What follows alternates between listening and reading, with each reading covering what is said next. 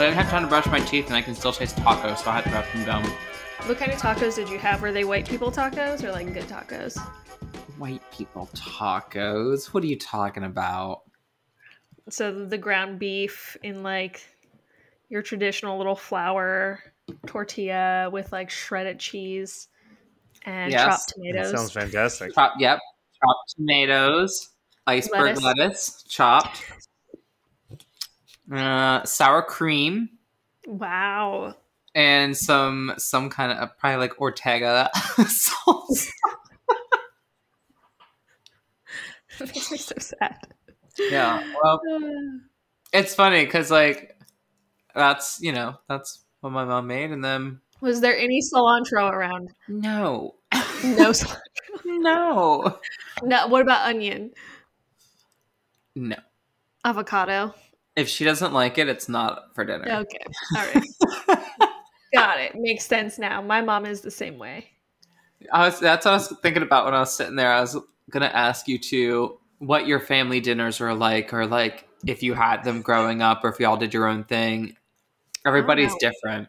We had family dinner every night. All of us kids and my dad. My mom never ate dinner with us.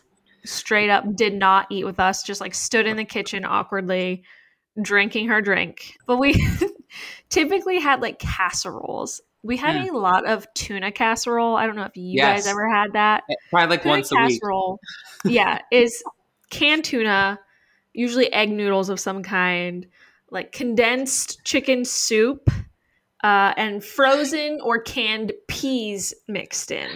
I'm dying. Maybe a little bit of shredded cheese as well if you were lucky enough to have shredded cheese in the house. Yes. Yeah, we probably ate that every single week along with meatloaf with the nasty ketchup crust. No ketchup crust. And mashed potatoes and more canned peas. Mm-hmm. I love that you said casseroles because same. My mom literally said tonight, she's like, well, I'm making pizza casserole tomorrow if you want to come over. What is it with like white women, like older, I guess are they older or are they middle-aged? I don't know. White women and casseroles. I think it's the Betty Crocker cookbook that came out in the mid-'80s. Ruined my life, honestly. Yeah. Fuck Betty Crocker and her cake mixes. It's funny because like same, like growing up we had like, the same like 10 meals, which I get. Like raising kids, I'm sure it's like, all right, I know what these cost. It's easy. I'm going to make it happen. Mm-hmm. But now my mom's always like, oh, I'm going to try this recipe. I'm going to try this recipe. I'm going to try this recipe. I'm like, imagine how cultured I could be now if like only I started having these meals as a child. I think about like what I make now, and we make a lot of like Asian fusion, Thai, Indian, Japanese, all kinds of stuff, and lots of Mexican food because of me. So good. But like growing up, it was like just the same rotation of dishes, and it's like funny because like when you're a kid, you don't really care, you just know that you're eating and it's fine, whatever. But like as an adult, I'm like, oh, we were poor. That's why we just had like the same meals over and over again. It's funny because I'm listening to your guys' stuff and it's so different than mine. Because my dad, pretty much my entire life, my dad has worked swing shifts. For those listeners who might not know, could you explain what a swing shift is? So a swing shift, it's like swing dancing. Yes, he would just dance all day at work. No, so swing shifts are that you don't have a consistent schedule of nights or days. So he'll work like 4 10-hour days, then he'll have 2 days off, and then he has to work 4 10-hour nights, and then he has like a day or two of rest, and then another shift of 4 days. So it's like bouncing back and forth between like a midnight to noon shift and then like a noon to midnight shift the following week. It's super bad for you. Like they say that working that schedule just takes years off your life. Well, that's great for your dad. Yeah, no, it's very exciting. He was like kind of not around for a lot of dinners. And then my mom was working at DuPont Children's Hospital as like one of their head web people. So sometimes she would be in meetings until like 7 or 8.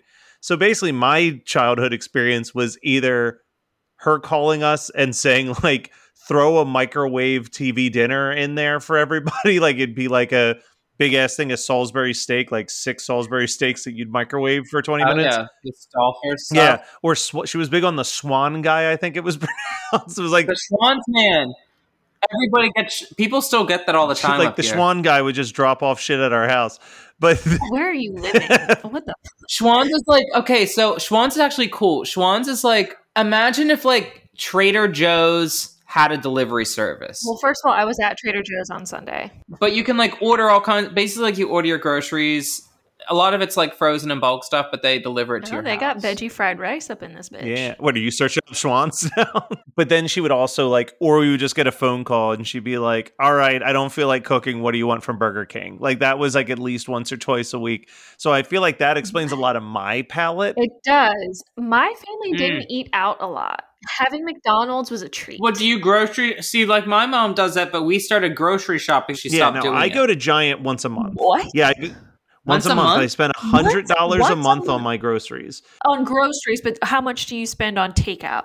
Not that much. I only do takeout once a week now. I don't believe that you're surviving on $100 So of groceries. what I do is I don't care about what I want to eat. It's what is like the sale at that point. So like if I roll in and it's like 20 Rice-A-Roni for $20, I'm like, all right, then I'm going to buy 20 boxes of Rice-A-Roni because it's like non-perishable and it can stay on the shelf. I really hope that someone from the Fab Five is listening to this podcast right now and that they immediately get in touch with us to save you from this bullshit that you are doing.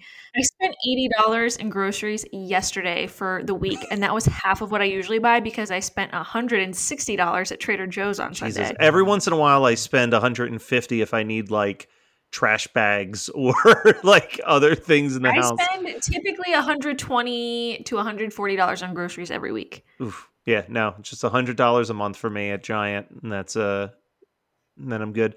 Like a month or like I'm 3 weeks. Myself and another person, so there's 2. That's of true. us, That's true. I bought organic cat food for stray cats outside. I was putting it out today, and the neighbor cat was looking out the window, and I shook the bag. I was like, "That's right, honey. Come on over. We got the good stuff. Organic. We care about you." Actually, speaking of food, I had ramen noodles for dinner tonight. Yum. And like, you know, when you're an adult, you can make like ramen noodles good. Yeah. So like I get the specific ramen broth, add soy sauce, some sesame oil, fish sauce, a little bit of oyster sauce, garlic powder, all that good shit. Andrew, were you thinking about the same thing I was thinking of? The 50-cent things that you buy at the grocery store? I had one the other night too. You made ramen. I mean, I do that too. I just didn't do that tonight. Do you do the cup of noodles or the pack of noodles, like the pack? I do the packet. Packet only. I can't do the cup of noodles.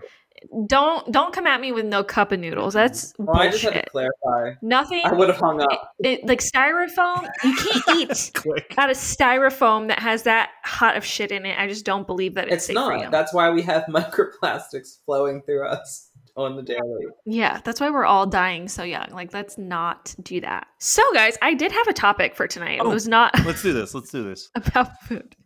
But so, I mean, getting back to the root of this podcast, things that happen in your 20s. And I was thinking, breakups. We all go through breakups in our 20s. And I was kind of like, well, that's kind of boring. Like, you have your standard, like, breakups with, like, significant others. Get more exciting breakups in the form of divorces starting in your 20s. Super fun. Is it more exciting or just more paperwork? Honestly, well, mine was easy because I was like, I don't want jack shit from you except you to go the fuck away. So the paperwork was easy. I paid for everything, filed everything myself. Pretty simple. Basically like doing your taxes. Kind of. Taxes are harder. Taxes are more complicated. It's like advocating for divorce. It's easy. Honestly, half the anxiety about getting married is the process of divorce. So that makes me honestly, feel a lot better. if you don't have kids and if you are like not fighting for like half a house or something like that, then it can be much easier than you think. So I'm just putting that out there. In case you're thinking of leaving someone, it can be easy. Let's also take a quick pause though, Brooke.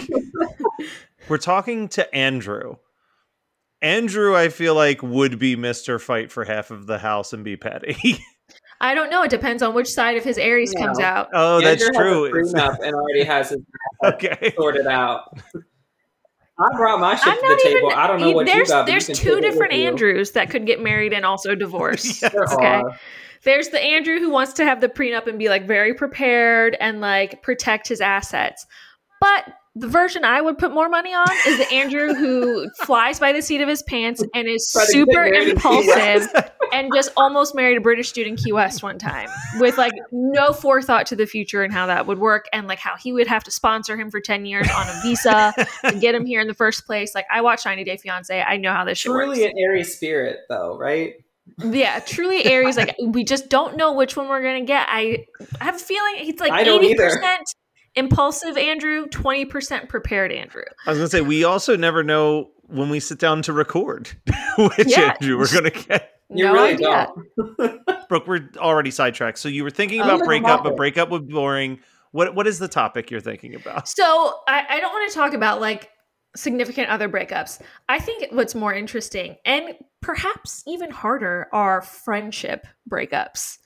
Particularly in your 20s, because like when you hit your 30s, it's a little bit of a different mindset.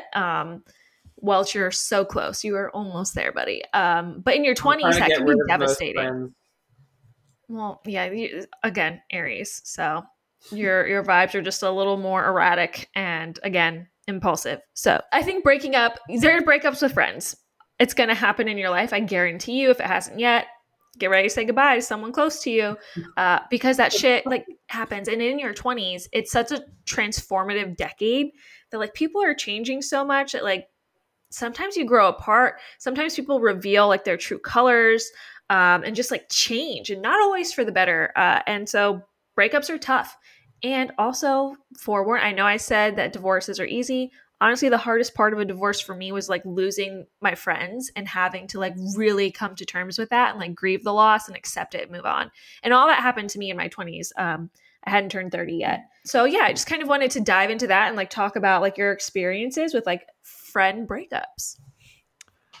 I feel like it's a tough one though, right? Because like you said, even with like a lot of your friend breakups in your 20s, it was still indirectly tied to a romantic breakup. Like I do think that they are separate things, but I think that sometimes they go hand in hand as well, either because of incompatible feelings towards each other or someone else in the friend group being in a relationship that kind of causes a rift amongst the friends. I know like in college, we had a very core group of like 10 or 15 of us that all hung out, and like at the core of the group were these two girls that were dating, and then the one girl cheated on the other girl with someone else in the friend group, and it was just like immediately things splintered into like the people who were there for the girl who had gotten cheated on and like a small faction of people that were like, no, but these two are cute together, so it's okay. And it's like, well, it's not okay.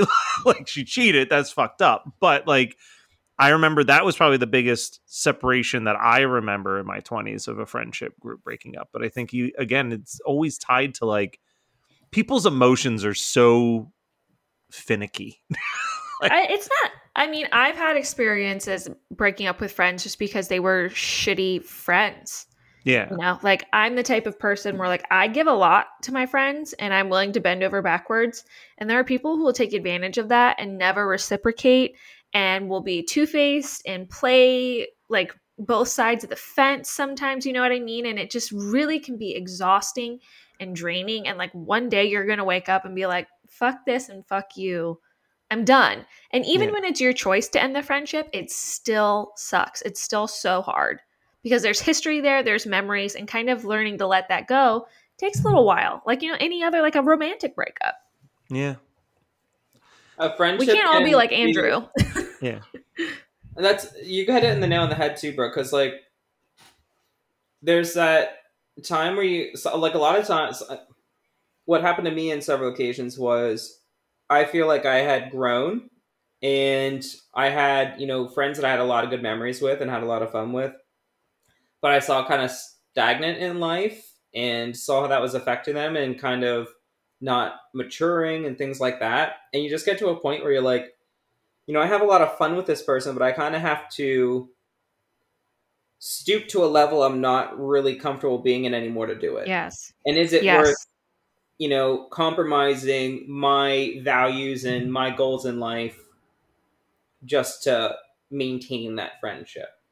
Right. Yeah. And to go along with that, it's like, there's these instances too where like one side is giving more than the other, and the other side's taking a lot. I had one friendship from the end of high school and early and through college where like I was there when she needed me. Like she could call me up at 2 a.m. and I would be there, and she would not do the same for me.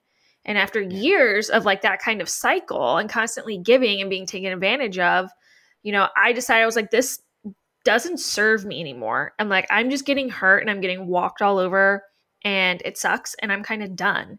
And then that person went and just talked major shit on me to like everyone and like decided that like she was the one who was going to end the friendship and blah, blah, blah. And I was like, you know, whatever you need to tell yourself to feel better, but like, you're an asshole. So you telling that story reminded me that I did have a really bad friend breakup that I kind of have stopped thinking about.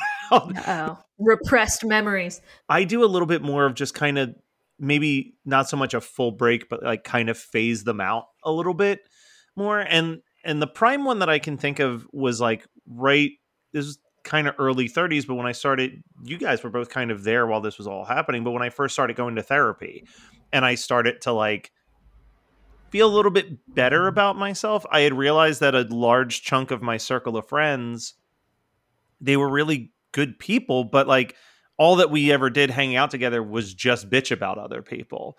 And it got to this point where it was like, well, I don't want to do that with my Friday afternoon anymore. You know what I mean? Like it was like, I want it more.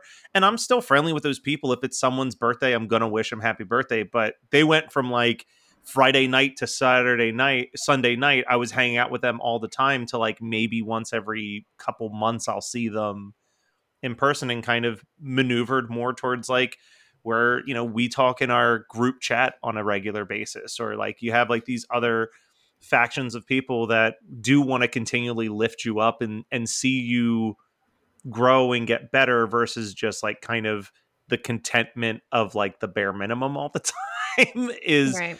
Like not every single time that you hang out does it need to be some breakthrough psychological moment, but like you also shouldn't just hang out with people that want to maintain the status quo 24/7, 7 days a week at all times in their lives. Right. And I think that, you know, toxic friendships are extremely real thing and they're hard to break out of. Like there are people who just get stuck in this cycle of like talking shit. And like, don't get me wrong, I will talk shit with my friends. Yeah. I will absolutely do it, but that's not what our entire friendship is based on. Yeah. Not even a little bit. Like that is just a very small portion of us shooting the shit and just hanging out and kind of like, you know, kind of being shitty people a little bit. But I think that's shared experiences too. Like I'm thinking about the wedding that we were at. Like I think that there was, not to say that there was, I hate throwing around the word trauma when I don't think any of us went through trauma, but it was kind of like there was a whole group of us that all had been through the exact same like work stresses together. And it was like, yeah, we're going to talk about, yeah. And it was like, hey, we're going to, that's true. But like, you know, we had those conversations and then we went out on the dance floor and sang our hearts out to some Backstreet Boys. You know what I mean? Like it wasn't like we spent the entire wedding off in a corner trash talking like how shitty things were. It's weird because I was part of a circle of people that very much were, in my opinion, toxic. Like constantly talking about one another behind each other's backs and saying really mean things and being super judgmental and nasty. And it always confused me as to like, how are these people even friends? Because like as soon as one leaves, they're talking shit on him or her, and then like vice versa. And like I knew as soon as I turned around and left, they were talking shit on me too. And sometimes I didn't even have to leave for them to talk shit on me. I was like, how is this like a real thing? Like these people, it's like a cult almost. That's how I've referred to it since I've been able to break free of it. It's like this is kind of cult-ish. Yeah.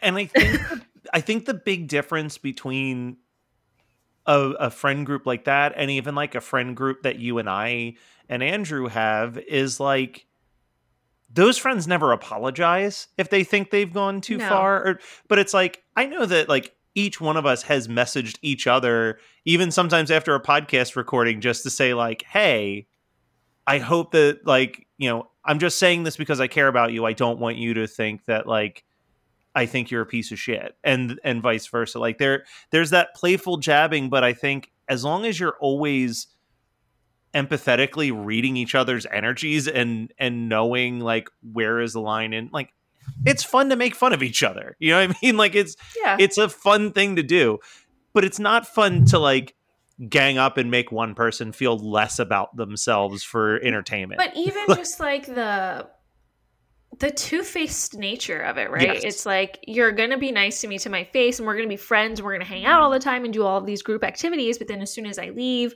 or anyone else leaves, like, you're going to talk shit. Like, that's not genuine. That's not real. That's not something you can trust and feel safe in. So my next question is, so like, when do you know it's time to move on from a friend?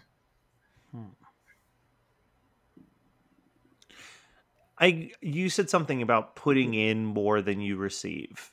And I know that all three of us have talked about the fact that we are too much of a giver sometimes. And that's for us to work out as well. Sometimes full fist of a giver. Yeah. Like I remember a friend told me one time, and this is now someone that's not my friend either, so that's another story. But at the time, I thought that this was a very insightful thing where they said, like, I've learned in my life that I'm casting people in roles of a movie that they don't know that they're in, and that's not fair to them either, which is like, the way I interpret that is like, it's one thing if someone's always calling you for help and then not responding with the same type of help. And like, you should feel resentful about that. If you're going out of your way to do things for that person that they are not asking for and then getting upset that they're not like going out of their way, that's on you. That's a different beast. So I think it's knowing that line of being like, man, this person is only contacting me when the shit's hitting the fan and expecting me to come in and be a cleaner. But if I have any tiny inconvenience or issue, it's the biggest deal for them to have to like take 10 minutes to call me up and help me out with that issue. Yeah. So there's layers to that because, for example, there may be, a friendship I have where I'm in that situation. I'm like, you know what? I don't want to do this anymore. I'm not feeling this. But then there could be a situation where you understand maybe more of why somebody's like that way. So like if you've known somebody a longer time, for example, one of my friends I've known forever can be a real shit person sometimes. But because I know that person and I know kind of their patterns and stuff, I'm like, okay, well, they can be this shit person, but that's not the core of who they are. Right, so you can look past certain things, but there's also friendships where you don't have that time and level of friendship. So you're like, is this worth the investment? And I think for me, it comes down to if I have to question things and if I find myself sitting and questioning the friendship, there's probably a good reason. But if I can maybe question it and I'm like, no, like it's fine and move on. I think it's just like a romantic relationship. If it's something that's kind of keeps you up at night or bothers you or really brings you down as a person, then I think it's something that you need to deal with. Right. I think that if there's some kind of mutual understanding, right? Like to your point, when you know someone has certain patterns and behaviors, but like it's not enough to really trigger you. I think there's some kind of mutual understanding there where you can look past it and you can work within the realms of that stuff because we are all flawed and we all have our issues. There are plenty of times where I'm a shit friend and like I kind of get closed off and I'm not following up, fighting bouts of depression. And it's just like sometimes that happens and you have to be understanding of that because we're all going to go through it at some point and we're not made to just be readily available 24/7 to every single person that we know. Yeah. So I think that's a really good point that you made in kind of recognizing that. And being okay with it and being able to pick back up, where you left off. Something that Andrew triggered in me when he was talking about that and you triggered him. Yeah, well, no, not like in a negative trigger, but like made me be like, oh, that this is also a good point worth bringing up is like, I feel like I have a good amount of like these weird little pockets of friends where it's like, oh, these are people that I know because I was throwing shows and like these are friends of mine from podcasting and friends from college or whatever. I always feel like it's maybe a sign that a friendship might not be the best friendship if I would feel uncomfortable introducing the different groups to each other. And not like, oh, all of these people have to become friends, but it's like I feel like if we were hanging out and one of the people who like the three of us are hanging out at my house, and I get a phone call from like one of the dudes who I used to book in a band, and they're like, "Hey, I'm bored. Do you mind if I come by?" I'd be like, "Yeah, they're going to be fine with Brooke and Andrew." Like, but if you have like a friend where you're like, "Oh no, I think that this is going to be real bad," like, I don't know, that puts anxiety on me, like just seeing people clash. And that's been a thing where I noticed the same group that I kind of faded myself away from.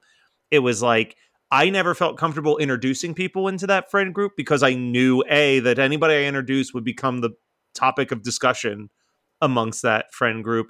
And B, it would only reflect poorly on me on the good friends that I had that I was introducing into that friend group. And that kind of became a sign of like, maybe these people aren't the best human beings that I've ever hung out with. Like, yeah, I think when I went through my divorce, what was really interesting about that was, like I said, I lost a lot of my friends, and it was like honestly instantaneous. Like as soon as it happened, like people just stopped talking to you and cut you out. And I figured that would happen, but I had developed some really strong key friendships in that group on my own, just through like shared experiences and spending time with a few of those people. And to watch what was like, I mean, it's like a slow motion, like train wreck, right? Like you can see everything that's happening, but you can't stop it. And you also can't move away, like out of the way. Like I could watch like their struggle to like want to be friends with me almost. Like they wanted the friendship, but they felt like they couldn't because the others in the group had turned and were like, no, she's exiled now, which like, okay, fine. Most of y'all suck anyway. I was going to say, at the end of the day, you upgrade it. I feel like for sure it only freed up your time to have better people in your life. But that's the blessing in disguise, right? Like things look so bad at the start, and then you realize like, oh, I'm so much better off. But it was still really painful to be like, okay, here's this person that like I genuinely care about and have really put a lot of time and effort into, and have really just like soaked up aspects of their life, and like I really care about them and like how they're doing. And so like the friendships kind of like, they didn't die right away. It was a slow death, like we would still maintain contact and still text. And even every now and then we'd meet up and have lunch and just like chat and catch up. And then like more as time went on, that started to just become less and less until it was just like, you're done. Going through therapy, I had learned like I can grieve that. I can be sad about it. I can feel it. And then like I need to accept it and let it go. And I was able to do that and move on. But I think what is so important, and I wish I had realized it so much sooner, is like when something doesn't serve you anymore, if a group of friends, a single person, if they're not adding to your life and making you feel good, if you're around them and you feel worse later, they're not your people. Those aren't your people. And it's okay to be like, hey, this doesn't work for me. Maybe it's not a reflection on you, but just us as a pairing or as a group, it's not working. And just leave. Yeah. You can leave friends. It's fine. You're going to make new ones and you'll make better ones. I promise you. But it's very intimidating because it's not something anyone talks about. It's like that choice to separate from people when it doesn't serve you anymore. And I'm not talking about like, oh, well, you don't do this for me anymore, or this for me. It's like, do they make your soul feel good? Do they make your heart happy? Do they bring joy and love to your life? So I don't do the scorched earth thing often, but I absolutely, let me tell you, I get off on going scorched earth on people, okay? It feels so good when you burn the fucking bridge with someone, okay? You send the whole relationship up in flames. I know that you have done this many a time. I was going to say, I think that's the only way Andrew knows how to get out of a bed. Yeah. I don't do it often. I set the thing ablaze. Yeah. There's no in between. There's a time and a place for scorched earth. Like sometimes it is a necessity and you need to fucking light that shit on fire and watch it burn to the ground, and it just feels good. Yes. Okay. And what my rule for myself, I mean, romantic breakups, friendship breakups, I don't stalk any of those people. I don't give a fuck what they are doing with their life. I won't look at Instagrams. I won't look them up. I won't watch a single fucking story. I'm definitely not going to be friends with you on Facebook or Instagram. I usually block most of them. Some of them I don't, because I'm like, I don't hate you. I think you're a good person, but like, I don't need to know anything about your life, and you don't need to know anything about mine. It's fine. It's a mutual understanding. But man, sometimes to go full scorched earth is just so cathartic. And those are the people that are usually like especially like fucking shitty. And you're like, wow, I've been used. I've been used. You know, we were talking earlier about a lot of friendship breakups are around relationships, like intimate relationships. And I had, similar to Matt, a friends group of, like, with my first relationship of, you know, there was probably like 10, 15 of us that hung out like every week together. But there was like 3 couples within the group. And like within a few months, all the couples were broke up. And that group literally just like... It's funny how that works. Tore apart. And it's weird because then like new friendships formed in that group with people that weren't really close before. And that's how I landed one of my roommate situations, was with my ex's best friends that I'd become like best friends with after everything, because we were, you know, going through the same side of something in a relationship, and we related with that, and then we somehow became friends. But then 6 months later, that person fucked me over, and I haven't talked to them since. It's just a beautiful thing, you know. It really is.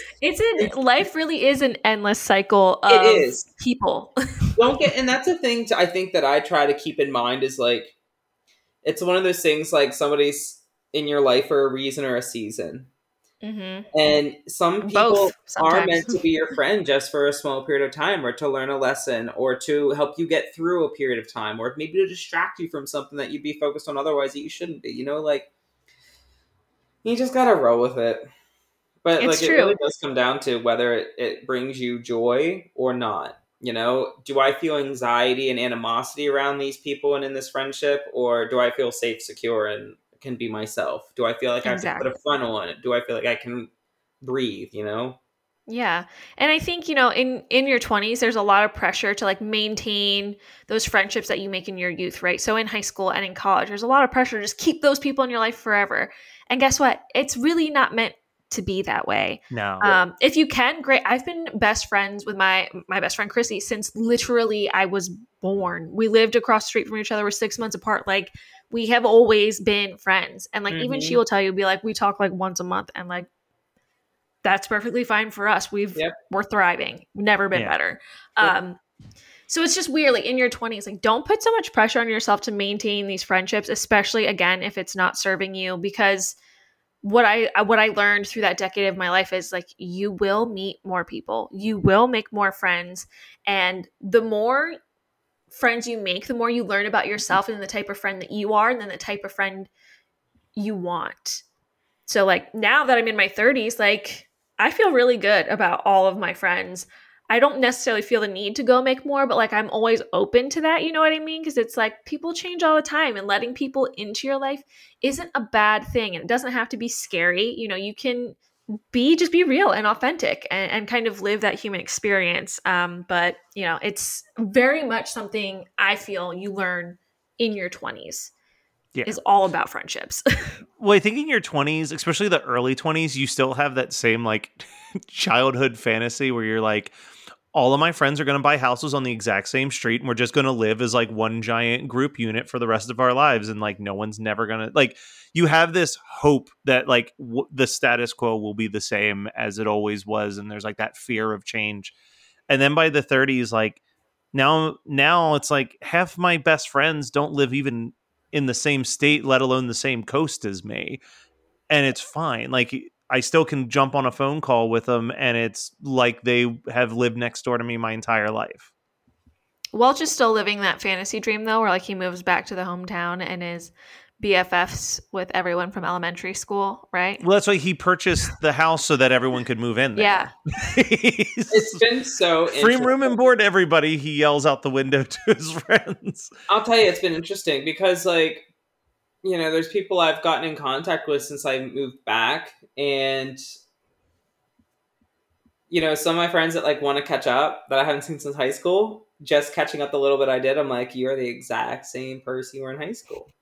And that's either a great thing or a real bad thing. I would say it's kind of scary to have that kind of consistency for that long. Like, good for them. I feel like that's why it drives me crazy. I hate saying this because I know people who've succeeded with this, but like people who marry their high school sweethearts, I just don't get how you pull that off. Like how you both grow and change in sync with each other for, I think, years. Something I want to bring up that I think is important that ties into that, because this goes for a friendship or any relationship. It's a lot more important to like just focus on getting to know somebody rather than maintaining that friendship. So I'd much rather get to know you guys at your core and like your lives, and which is why I love these podcasts, is just discussing our lives and everything we've gone through, because that's really how you know and understand somebody, right? Not, if I go and get drinks with the same 10 guys 3 nights a week for 6 years, yeah, we're friends, but I might only literally know surface level information about them. You know Right, what I mean? exactly. And you have your friends like that, where you spend time together, but you don't really know each other. So when those things happen, or, status quo changes, you're kind of in a shock, like, whoa, but you didn't really know them. And if you really knew better, you'd be like, you know what?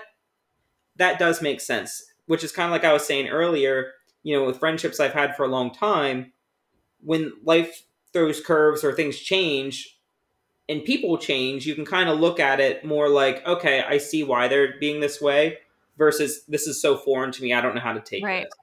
Yeah, it's very, like you said, it's all about, having those, I don't want to say like soul level connections, but those deep connections. Because guess what? Like the people who are together for a very long time, the people who are friends for a very long time, is because they continually get to know each other over and over and over again, because we're always evolving, even in little tiny ways. So if that dialogue, if that safety to share is constantly nurtured and there, you're going to be able to keep up with someone and feel connected. Whereas, like you said, Andrew, if you're just doing surface level shit and then like, boom, something happens, you're completely caught off guard because you didn't know what was really going on inside. You only knew what they were willing to just tell you at the surface level. It's so much deeper than that. And I think that's how, the successful high school sweethearts and even lifetime friends, is because you talk, you share, and you connect on a deeper level than just shooting the shit at a bar 3 times a week. Yeah. This podcast and Disneydo, I pretty much what the three of us have done, even though I produce and work on a lot of other shows, like those 2 shows this show and Disneydo are so important to me and special to me, where it's like, I don't care if a million people listen to our episodes, or literally it's just the 3 of us listening back to our own episodes.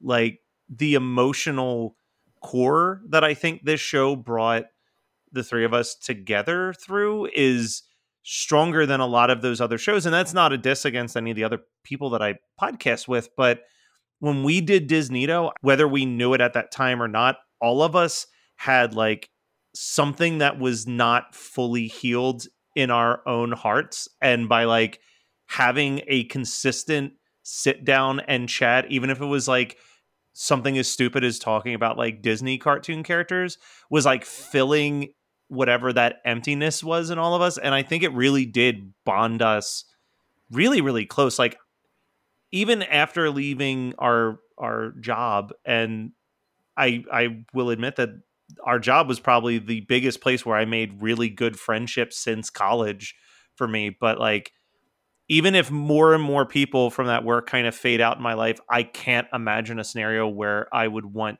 you two not in my life anymore, because I do think that those memory, like, I think so fondly to like, early Disneydo, even, where it's just like driving to your house after a shitty day at work and like eating some California tortilla and like ordering like a Frosty from like Wendy's or some shit, and then just getting weird and funny for 2 hours. Like that, I mean, if you think about it, we would talk about all of our issues that we had going on. We would vent a little bit before we would start. And then, when you start and you're talking about Disney characters you would fuck, like, you're going to learn some of the secrets people have deep inside. Matt Kelly, Judy Hopps, you know what I mean? Like, that's right. You learn people, and it's a very I felt like it was a very authentic and natural way for us to learn each other and build this friendship. And I think that's key for any successful friendship.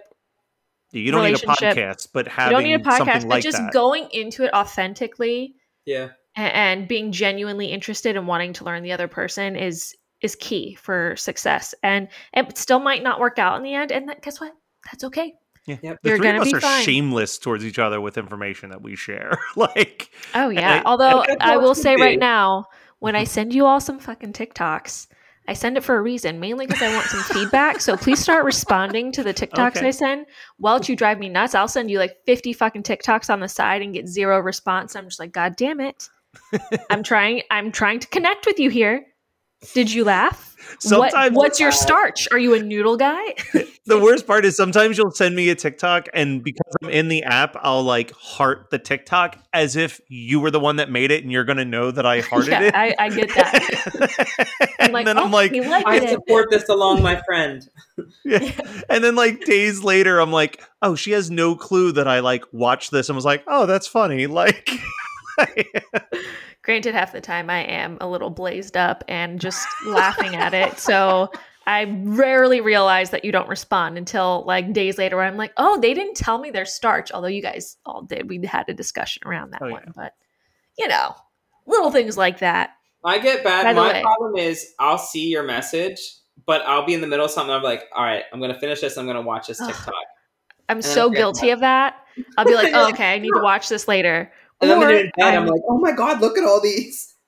Yeah, I'll open it and I'm like, that's funny. I'm going to respond. And then I just keep scrolling and scrolling and scrolling and scrolling. One of the weirder things I've started to do is like, if someone sends me a TikTok and I can't at that time, like necessarily open it up, I'll just do the save video into my phone because I know at some point I'm going to go through my photos and then find and be like, what the fuck is this? And then I'll eventually watch it. But like, because I'm like you where it's like, I see it and then immediately I get distracted by something else and it might as well have like never existed. But I always am trying to clear out like the bullshit in my phone. So I'll find it and be like, oh, I'll watch this now and let them know that I saw it. I do this thing where I respond in my head. Like I literally like a full sentence. Yeah. Full sentence responses to the text messages. And I just never type them down or send them. Happens frequently. I'll be like, oh, I swore I responded to you. And I'm sure they don't believe you. But if you told me that, I'd believe you because I do the same fucking thing. Oh my God. All the time. All right. Well, we're going to end with a question. What was your favorite thing about this weekend? Hold on, let me go through my pictures quick. All right, Matt, you're up. I mean, it was definitely the wedding. But if I had to, do you want me to kind of get more granular to a specific moment? Sure, if you want. Honestly, highlight of the wedding beyond, you know, the obvious two people that we both like getting married. But like, do we like them?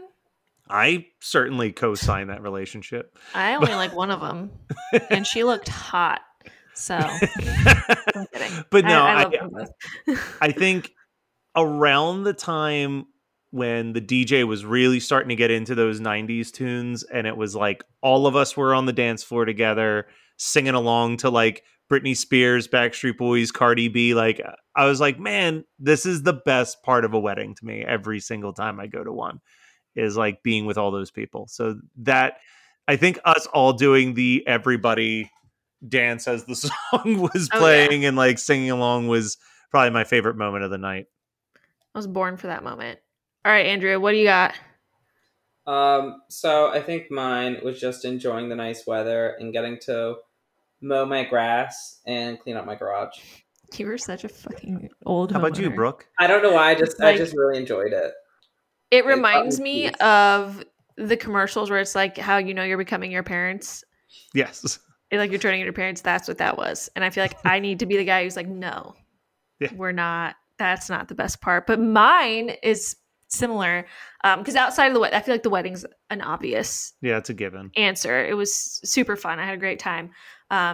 So outside of that, my favorite part of the weekend was going to Trader Joe's. Yes. And then laying out in my backyard and just soaking up the sun. Fuck yeah. All right. So to wrap this up, you're all our friends and we love you very much. So that's all. See you next time. Don't call me. That'll tell me that you love me. Don't call me.